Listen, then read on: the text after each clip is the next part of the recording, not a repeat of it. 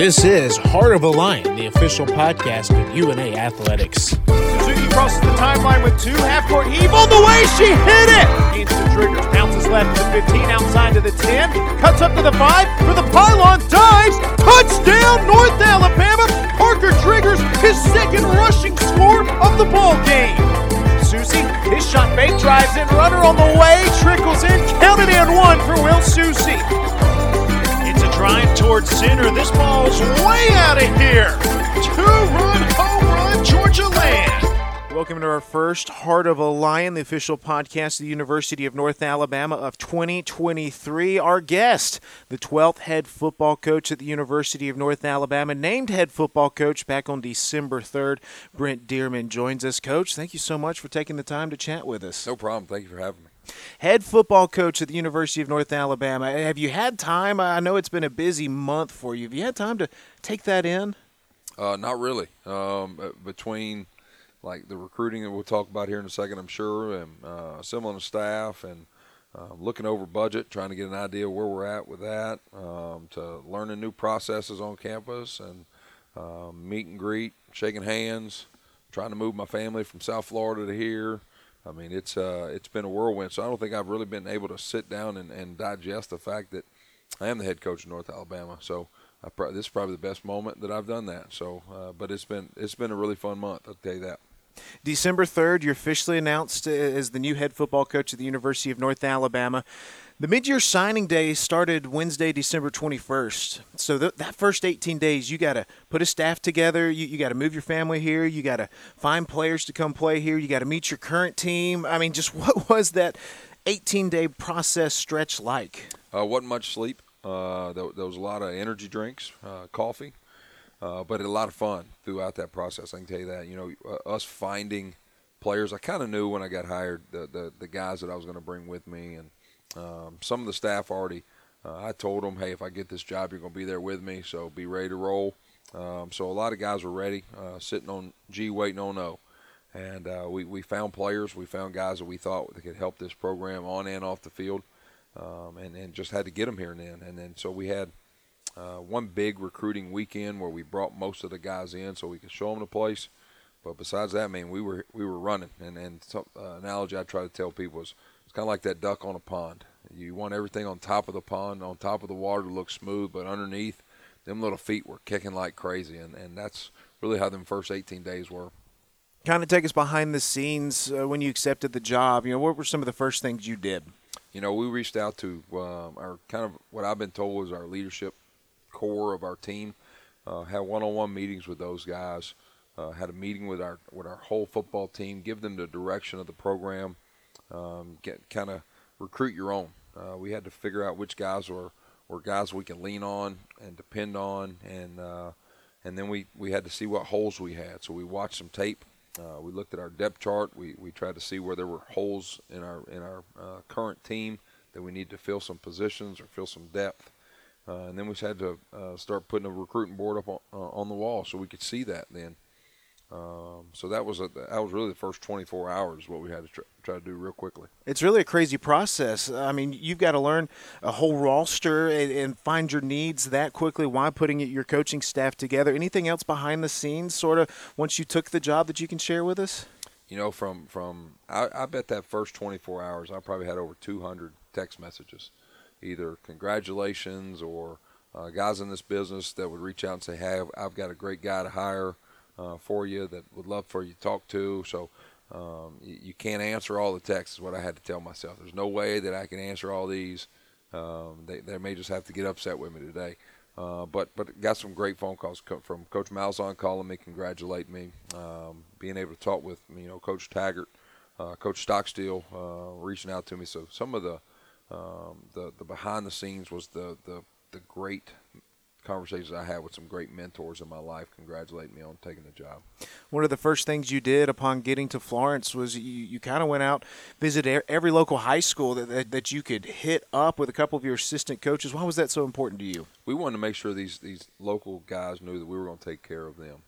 We're not going to be able to take a player from your school every year, and that's what I wanted to make sure they understood is, but I'm still going to be here though.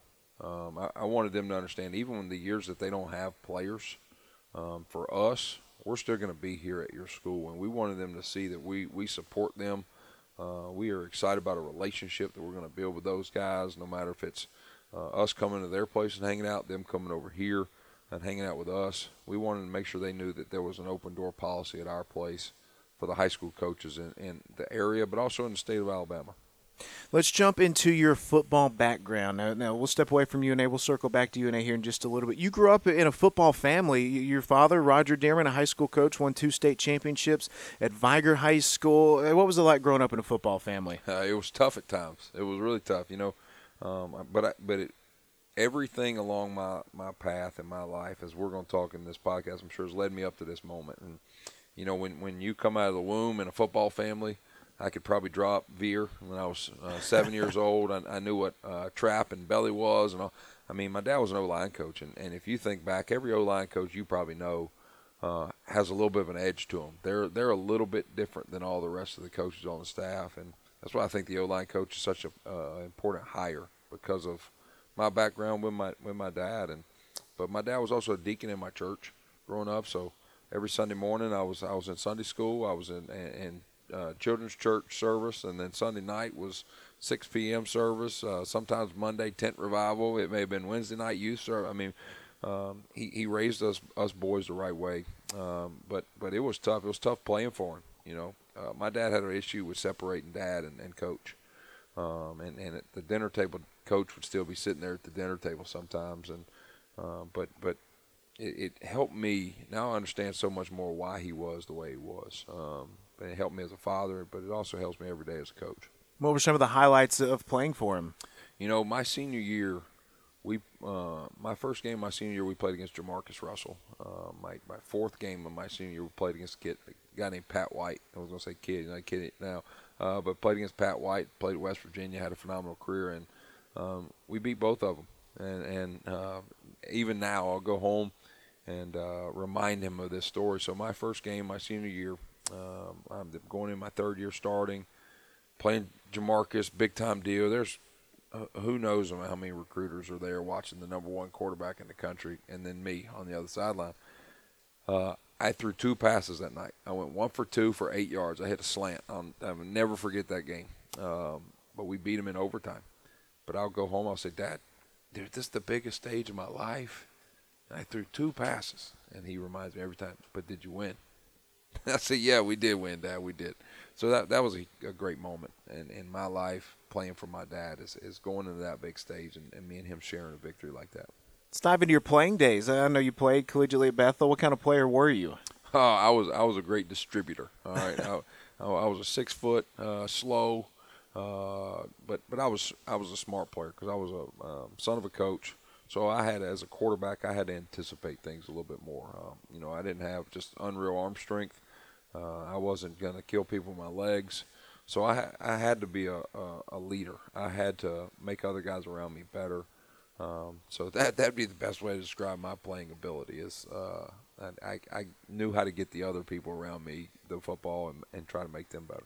And then you got to play some arena football as well. Brian Neese, I call him the co-voice of the Lions, good friend of mine, broadcaster for us. One of the first things he said was, I called his games when he played for the Tennessee Valley Vipers. Tell us a little bit about your time and experience in the Arena Football League. We had a great year in 2008. I got to play for them that one season. I just finished at Bethel.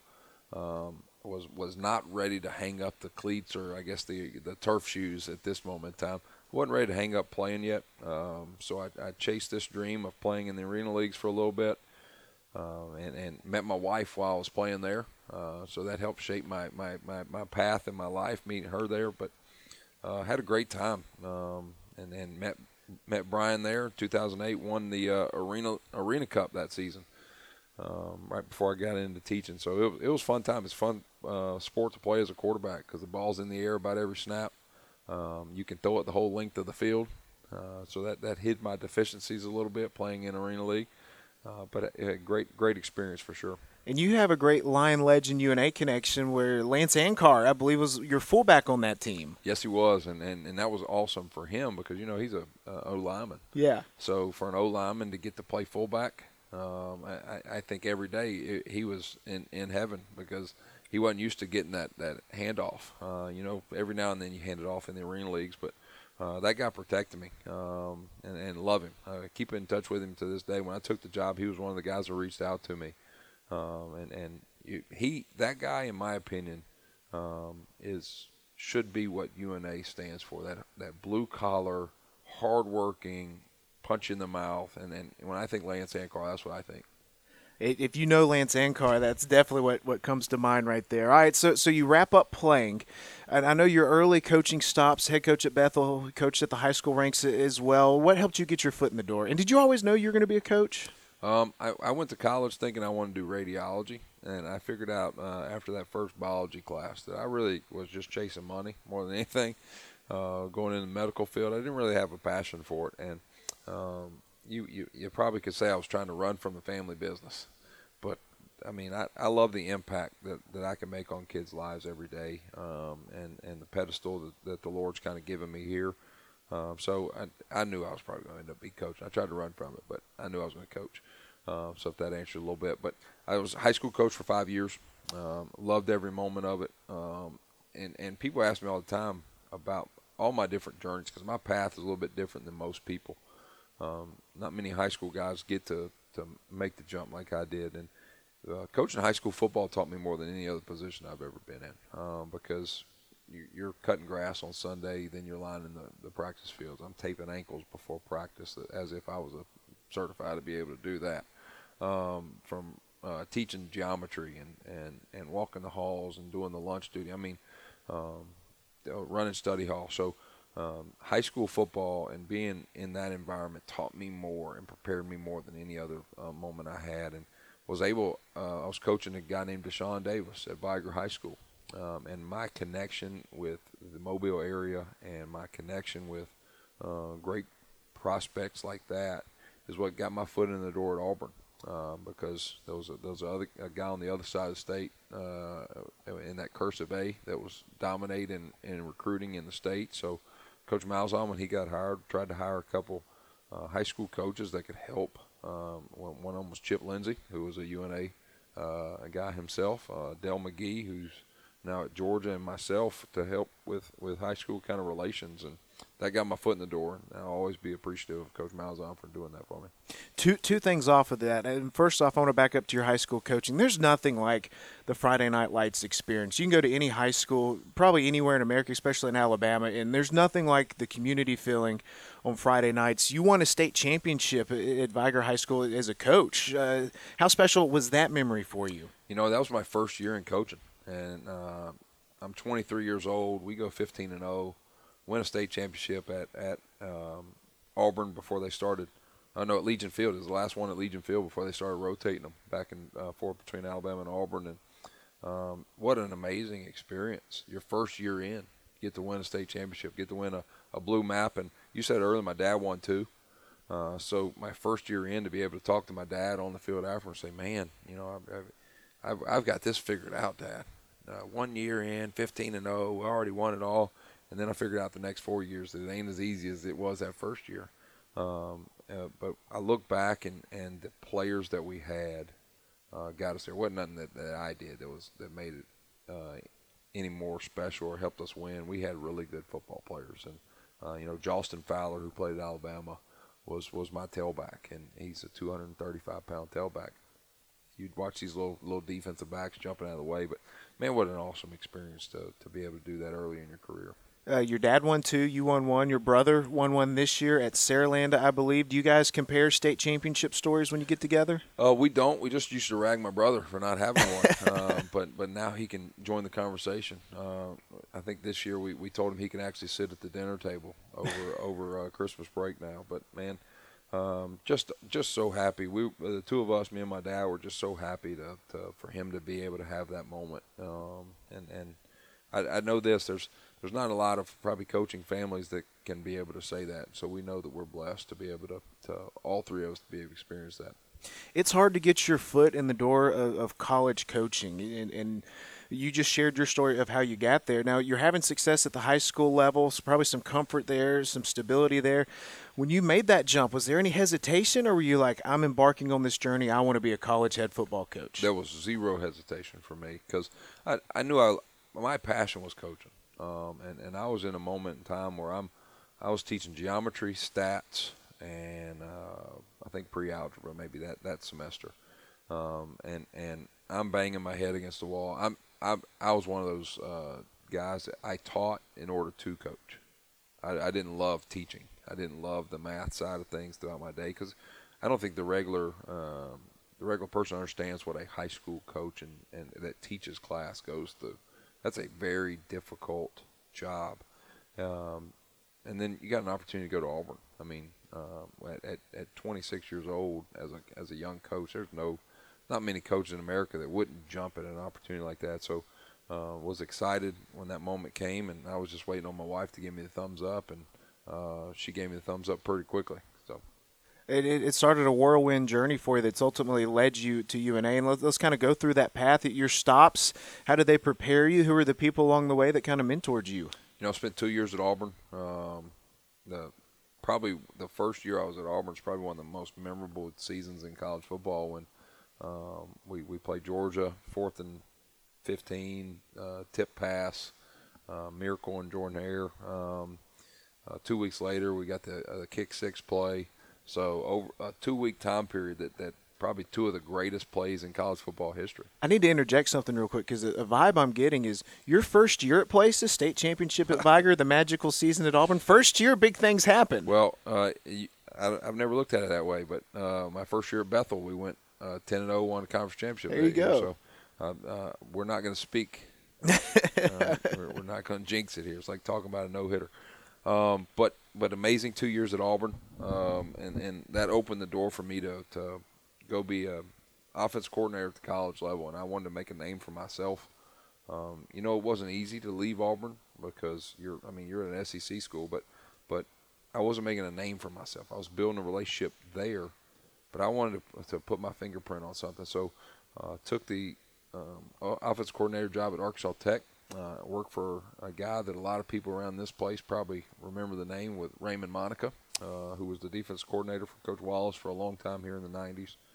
Learned so much there from him. Had a great 3-year run where I think we averaged over 36 points a game.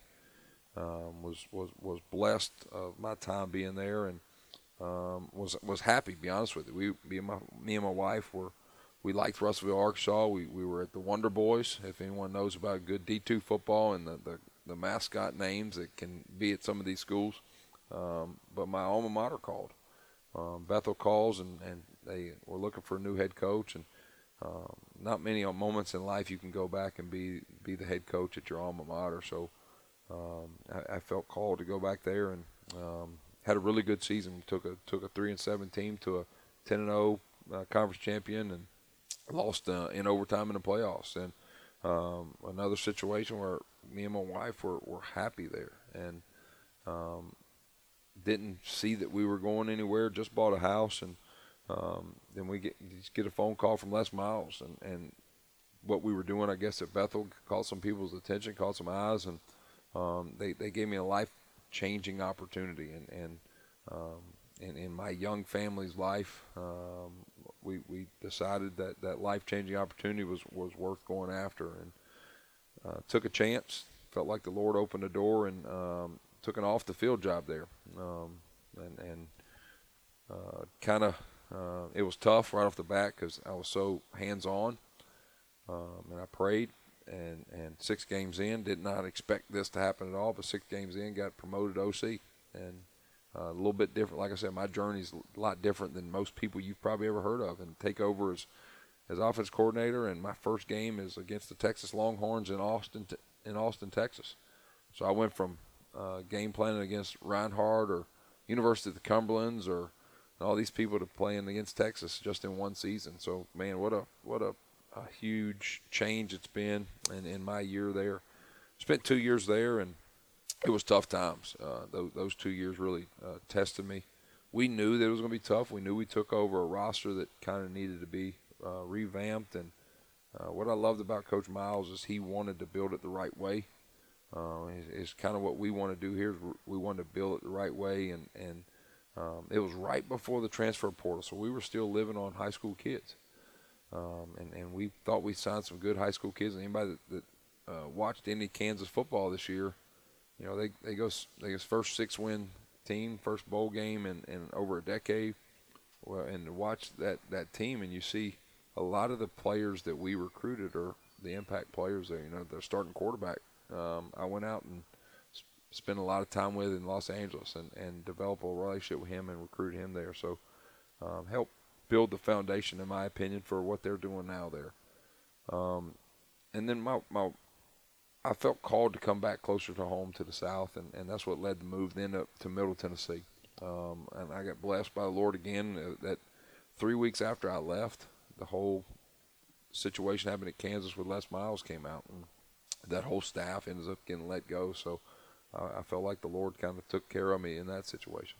So I came to Middle Tennessee, loved my time there, and got to go to a bowl game, kind of revamped an offense and a team there where got to spend a week in the Bahamas for a bowl game. That's a pretty cool experience. Can't too. beat that. Enjoyed it, and then got a call to go down to South Florida, FAU. Middle Tennessee was kind of getting left behind in the conference realignment deal, and FAU was moving up to the American Conference and got an opportunity to live in South Florida. We just felt like it was a good move for our moment in time, for where we were at, and protect ourselves. And so we made that jump. And what it really taught me over the last 5 years of my life is I had the most fun in my life the year I was at Bethel. The level didn't matter. It was surround yourself with good people. There's some freedom in being the head football coach and making decisions and impacting the football team. And my last 4 years and the last 3 stops, I felt like I was just chasing a dream. I was chasing something that may not have been the best for me. And while I was there, I just said, you know what, if the North Alabama job comes open, if I can get an opportunity to be head football coach back closer to home, that's what I want to do. I want to plant my roots in the ground. I want my family to be planted and stop moving them, get them to go to the same school in the same school system. And then it happened, and then I started pursuing it and got the opportunity to come here, and we are unbelievably happy about this. So that's kind of my journey in a 3-minute nutshell there. We're excited that it brought you here, and your press conference was great. Now I want to circle back to some of the things that you talked about in your introductory press conference, the things that drew you to UNA. How important was that rich tradition for you? Oh, it's huge. You know what a place can be. Think back to those 90s, and I've got a bunch of things up in my office right now that reminds me every day of those years. Picture of Ronald McKinnon that got blown up at the White House, the trophies. There's so much tradition at this place, which tells you how much people support this place because of the tradition. So that was big time for me, big time for a lot of my staff, of realizing that you're going to get support and you can win here. When you take a job, you want to know, can you win? And I definitely think you can win here, and it goes back to the tradition here. With the tradition, your Twitter presence as well gets me excited. I see a lot of mentions of the Purple Swarm, getting it back. I mean, how important is it for you to kind of keep that tradition connection? Well, I tell you what, I'm an offensive guy, and I have to swallow my pride and know that offense is good and great, especially in this new age of football, of how you have to score a lot of points. But defense wins championships, and I was raised on that philosophy of you got to have a great offensive line coach because who my father is. I know you got to have a great offensive line coach, but then you got to stop people. And if your defense can stop people, you got a chance in any game that you're in. And that's what they did in the 90s around here is they had a nasty get-after-you defense that got labeled the Purple Swarm. And we kind of embodied that and embraced it. And we said, we need to get that back. We need to get that mentality of playing that hard-nosed, punch-in-the-mouth, Purple Swarm defense back around here. I've had a lot of ask about the old helmet, and we'll see. we've embraced the old helmet, but we'll see how that goes. Something to look forward to for the fall. Now, with your state connections, your time in the state, what was your perception of UNA from the outside looking in? Just exactly what I was saying about the tradition. I mean, everybody from South Alabama, we knew that North Alabama was going to put good football on the field. You knew that when you followed them in the stat line, when you came to watch a game, you knew that they were going to be a tough team every weekend. They were expected to win. You knew that they weren't going to give up a lot of points. So it was a well-respected program by the high school coaches in the state. I want to jump into your coaching philosophy for just a second. And growing up in a football family, I found a great AL.com article written by Ben Thomas back in 2019 when your father retired. And he had a quote in there from your dad. And he said, "One thing I've learned over the years is you've got to love those kids. That's helped me more than anything. If they know you love them, they will bust their behinds to play for you." Is that something you try to carry over into your philosophy and programs as well? One of the biggest things that we met as a staff multiple times, and I hope that people see out of our program, is that we're going to love our players. I think the more you love them, the harder they're going to work for you. Big quote of mine in my coaching philosophy is they follow the leader first. They follow his vision second. And if we just throw a bunch of quotes up on the walls, if we just throw a bunch of demands at them, a bunch of standards at them, and we don't love them, then none of that stuff's going to matter. So we're going to love our players. We're going to take care of our players. We're here to serve our players, and we know that the more that we love and serve and care for them, the more we're going to get out of them. All right, let's talk about this coaching staff you've assembled. And over the next couple of weeks on this podcast, we're going to hear from every single head coach. 9 new coaches coming in. Caleb Carbine staying as the offensive line coach, run game coordinator. What were you looking for as you assembled this group? Energy. Energy was the top thing. I think we've got to sow seeds into our players of being passionate about the game of football, but also the game of life, having tons of energy and juice. So you see a lot of young guys on staff, and the other thing we try to do is make a splash with some names that people would know in this state that's going to help out in recruiting. So if I had to say 2 big things that we look for, it was energetic people, energetic coaches, but also some recognizable names that's going to help us in recruiting. I know it's kind of tough for coaches as you're moving, you're relocating. I see a lot of coaches with their closets in the back of their trucks and cars with the rods running across the back. But also, is there some benefit to this time where it's just kind of you guys right now as you build that staff chemistry? It is. Be able to spend the break. A lot of the campus shuts down for that 3-week period over the Christmas break, but a lot of times coaches don't always take that full. We'll probably take the week and a half as a break, and so we're able to really lock ourselves in a room up here and not be disturbed for that time period. You don't have HR meetings, you don't have compliance meetings, you don't have all these things going on, so you really get a lot of time to spend together for bonding, for unity, to get everybody on the same page. So it's been a really good month of spending time with those guys. And now you guys get the players back on campus. I know you've had your team meetings with them. They'll start in the weight room. I know you guys are doing some mat room stuff. Spring ball will open up in a couple of weeks. What can you tease us about what this program is going to start to look like? We'll start Tuesday morning, right after Martin Luther King Day. We're going to get back to some old school mat drills, as me and you both know. And I had a team meeting with the guys yesterday. I said, listen, I'm going to be honest with you. We're always going to be honest with you. We're trying to break you. That's the reality of the situation. We're seeing how you're going to handle adversity. And, big formula that's out there in the world now is E plus R equals O. Events plus your reaction lead to the outcome. We can't control the events. And I told the guys, you can't control what we throw at you. You can't control the mat drills. You can't control the bag drills. You can't control what we're going to do, but you can control your reaction.